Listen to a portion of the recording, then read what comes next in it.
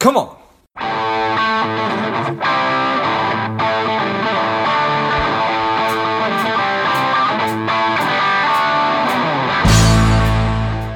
I've been asked by so many people over the past couple of years about how do I start a podcast, that I've developed and released a course that will teach you exactly how to do that step by step, from figuring out the kind of show that you want to have to understanding how all the technology works behind it, and then how to get great guests and keep the thing moving and how to grow it. So if you're interested in that, check it out. You can go to georgegrumbacher.com/podcast course, and you'll find it there. You can just go to the website.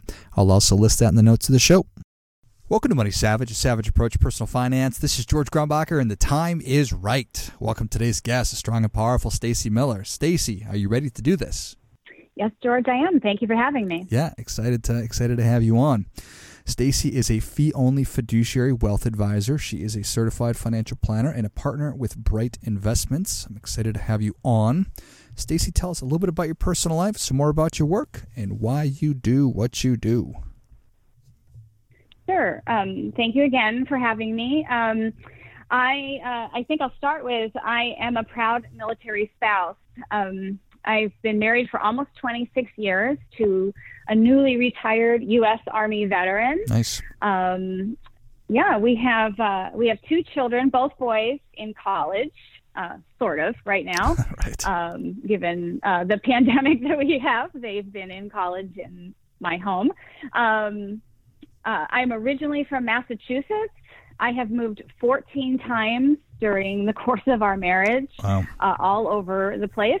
And I'm now living in Tampa, Florida, which is a great place to live. As you mentioned, a partner with Bright Investments and a certified financial planner. And, my experiences being a military spouse with my husband in leadership roles has given me the opportunity to support military families for decades. And those experiences through a lot of life's major transitions, like relocation, which I already mentioned, like life and death, which is very commonly associated, unfortunately, with the military, and like retirement, which we've just gone through for my husband, that these experiences have profoundly impacted my role as a wealth advisor and a financial planner. And so that's kind of my why I'm doing this and heading in the direction that I'm heading. Yeah, well, I certainly appreciate that. So, and we are having this conversation on May 26th, just so everybody sort of has an idea. And hopefully this is towards the end of the pandemic, but we have no idea. So you've moved 14 times. That is, I think you should start a blog or just write a book about how to manage a relationship and then raise kids through all those moves. So I think you certainly are an expert in transitions.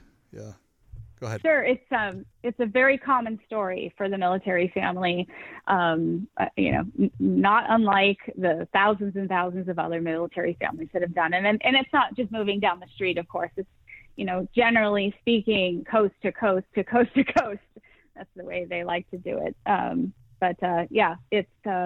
It's made us a resilient and interesting group. Yeah, I believe it.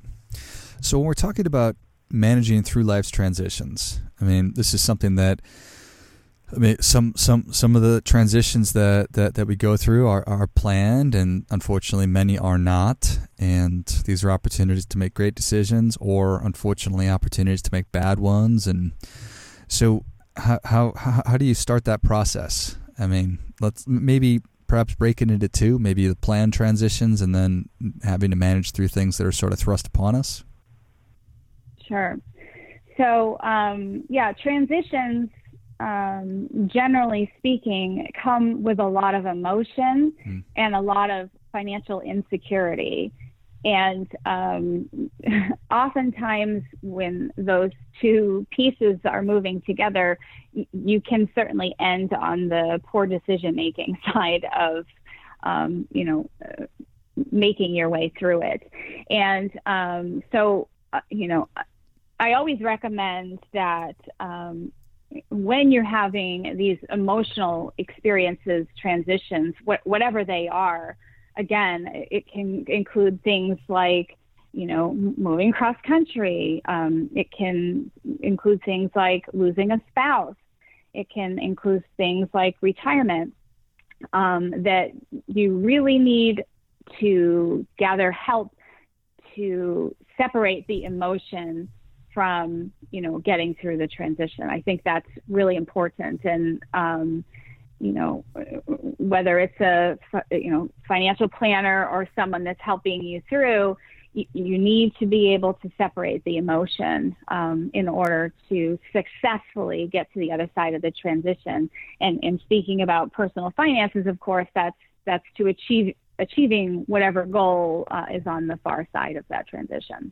Yeah, I certainly appreciate that. And it's fascinating that the vast majority of the decisions we make financially, I think that we'd like to think that we make them logically, but we really do make them emotionally. And if we're not cognizant or mindful of that reality, well, then that's where we can make mistakes.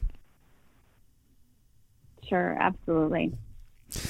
And I don't mean to laugh, but these are, I would have to think that hopefully, just to talk about your personal situation and your husband retiring, and I'm grateful for everybody who served. So please thank him for his service. And thank you. What an exciting and maybe terrifying time. So how has that process gone?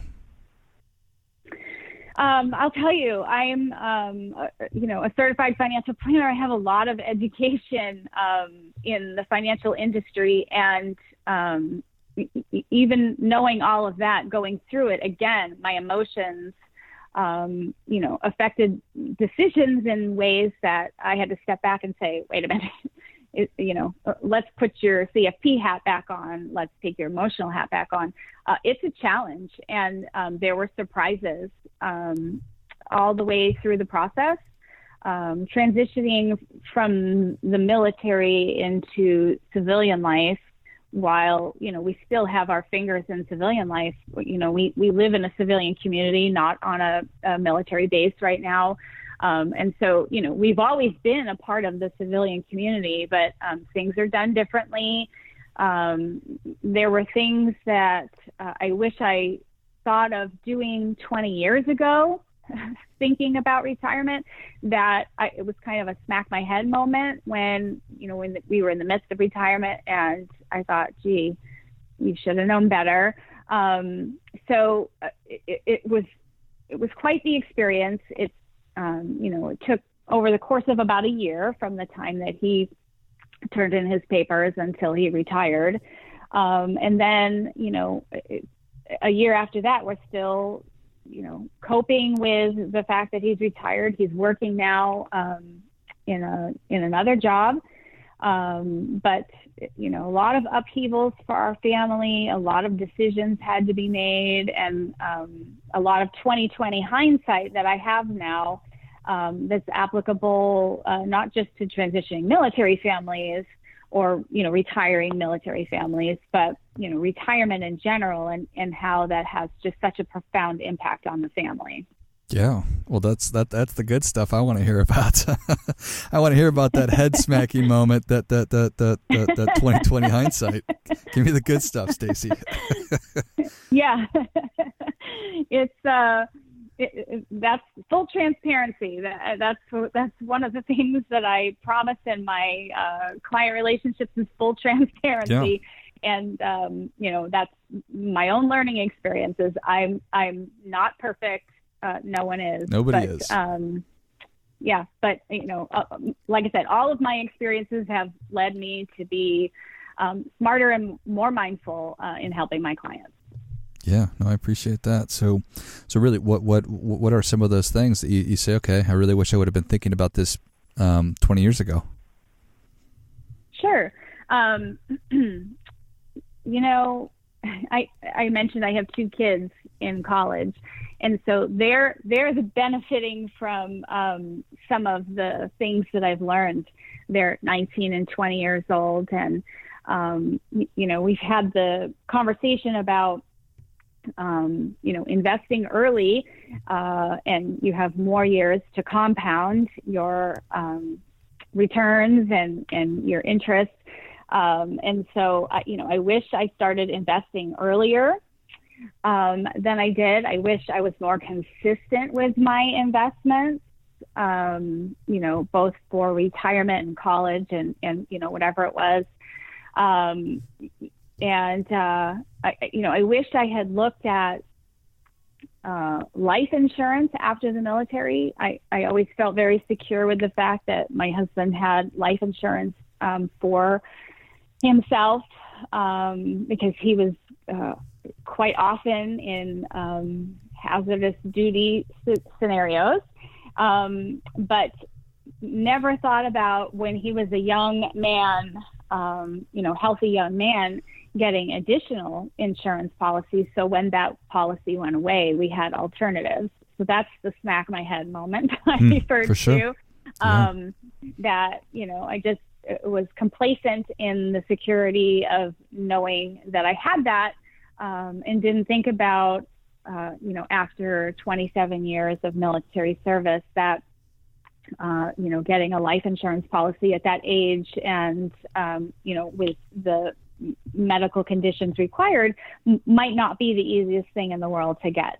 So, like I said, my kids, they have power of attorneys for themselves. They are investing now in Roth IRAs. They are doing all the things that, I try to communicate to my clients, the younger ones in particular, to set themselves up for success so that when retirement comes, it's a beautiful thing. Yeah, no, I appreciate that. So I have to imagine that certainly the financial component to making decisions about a retiring military person, that one is a difficult decision, but probably easier than thinking about, well, what the heck am I going to do with my time? Am I going to go back to work? So I'm curious how that whole process went. These are things that people that everybody really needs to be thinking about, right? It's not just somebody who's retiring from the military; right. It's anybody.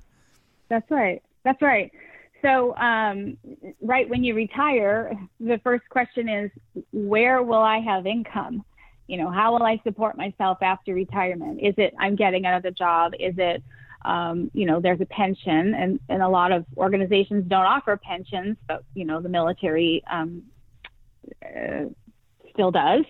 It's a little different for the younger service members still looking at retirement than it is for my husband, who's been in for such a long time. Whether, your income is coming from retirement savings, whatever it is, that's the question, is where is the income coming from? Right. And so those are the pieces that you have to think about. Now, my husband is too young to receive Social Security. That's another option, obviously, a few years down the road. But those are the pieces that you have to solve for. And like you said, they're the same, whether you're retiring from the military, you're retiring from, the corporate world. You have to figure out, how am I going to support me? How am I going to support my family? Where's the income coming from? And if there are gaps, how do we fill in those gaps? So, all of that requires planning, to do it well, and so that you have the opportunity to be secure in your finances, knowing that, yes, you can retire and you'll be able to do the things that you want to do after retirement. Yeah. And that certainly makes sense, right? It's certainly, okay, I need to figure out that when I'm going to stop working, where the money's going to be coming from. When should people be thinking about that? Well, like I said, my 19 and 20-year-olds are thinking about it now. Yeah. Absolutely. If not yesterday, then today, because nothing is sure. The stock market goes up and down, and so if you're investing in for your retirement, there's no sure thing at the end of that. Pensions are really, really nice, but there's just no sure thing. And so the best advice is to plan starting today, and reaching out for help if you need help with finding those solutions. Yeah, no, I appreciate that. So, who do you advocate that people talk with a financial advisor? I do, actually. I read a study recently that kind of summarized my thoughts that I don't have the information in front of me, but, the study shows that, people who utilize financial advisors feel more financially secure. And that level of comfort allows them to be able to focus on, the two things that are most important to them, right? Working to earn that income and, spending time with the things that they like to do or the people that they want to be with. So, if you can take that component out, and the best way to do that is to start early and to have a plan, then that financial security just leads to better things going forward. Yeah. The more we can, especially because I think that financial worries, it's the number one cause of stress on people, and so it's causing anxiety if it's in the back of our minds, and we're not addressing it, but still we're thinking about it. If you can alleviate that and have a conversation with somebody who can help you manage through the emotions and obviously give you technical advice as well, but also just right. Sort of, again, so much of it is emotional. So right. Yeah, it's an important relationship, I think. How often should people be thinking about their personal finances when they do, if they do have a budget set up and they have a savings plan and a financial plan? Is this something they should be thinking about every day or once a year? Sure. That's a great question. I'm gonna defer it a little bit and say that it depends. Sure. It depends. It depends on the client. If having a budget is a new experience, meaning yesterday they didn't have a budget and today they do because they're aspiring to achieve a certain goal, whether it's to pay down debt or to increase their savings or whatever it is. You probably need to keep your finger on the pulse of that with regularity. Look at it every day. Make sure that you're staying on track. If it's not something that's new, for example, I love when my clients tell me, I've got money automatically moving to my savings, or, my bills are automatically, self-drafting to pay debt. Then, you can maybe take your foot off the gas on that a little bit and maybe just look at it weekly or monthly or even quarterly. So it depends. I'm sorry that I don't have a better answer for you, but I think that's the truth of it. Yeah, I think that there's a lot of really great stuff in there. I think particularly the more that we can automate things and take our hands off the wheel and, have it just automatically happen, and paying bills and direct deposit and direct contributions and all that good stuff, then it does free us up to maybe look at it a little bit less frequently. But yes, like everything in life, it certainly does depend. Well, Stacy, Yeah. Savage Nation is ready for your difference making tip. What do you have for them? Okay. So I spoke briefly about the importance of your relationship with a financial advisor. My tip is financial advisors don't have a crystal ball. And so whether you're, looking for someone that is a great stock picker or someone that can help you with the plans, planning for the future like we talked about, it's important to develop that relationship, because the more that you know, like, and trust your advisor, and the more that they know, like, and trust you, the better able everyone is to be able to develop a plan that will work for the client into achieving their goals. So I think the relationship is more important than the crystal ball that they, as I said, don't necessarily have. Well, I think that is great stuff. That definitely gets a come on. Stacy, thank you so much for coming on. Where can Savage Nation learn more about you? Well, my firm is called Bright Investments, and our website is brightinvestmentsllc.com. And we're on Facebook at facebook.com/brightinvest. Perfect. Well, Savage Nation, if you enjoyed this as much as I did, show Stacy your appreciation and share today's show with a friend who also appreciates good ideas. Go to brightinvestmentsllc.com and find them on Facebook as well. I'll list both of those in the notes of the show. Thank you again, Stacy. Thank you so much for having me, George. And until next time, keep fighting the good fight because we are all in this together.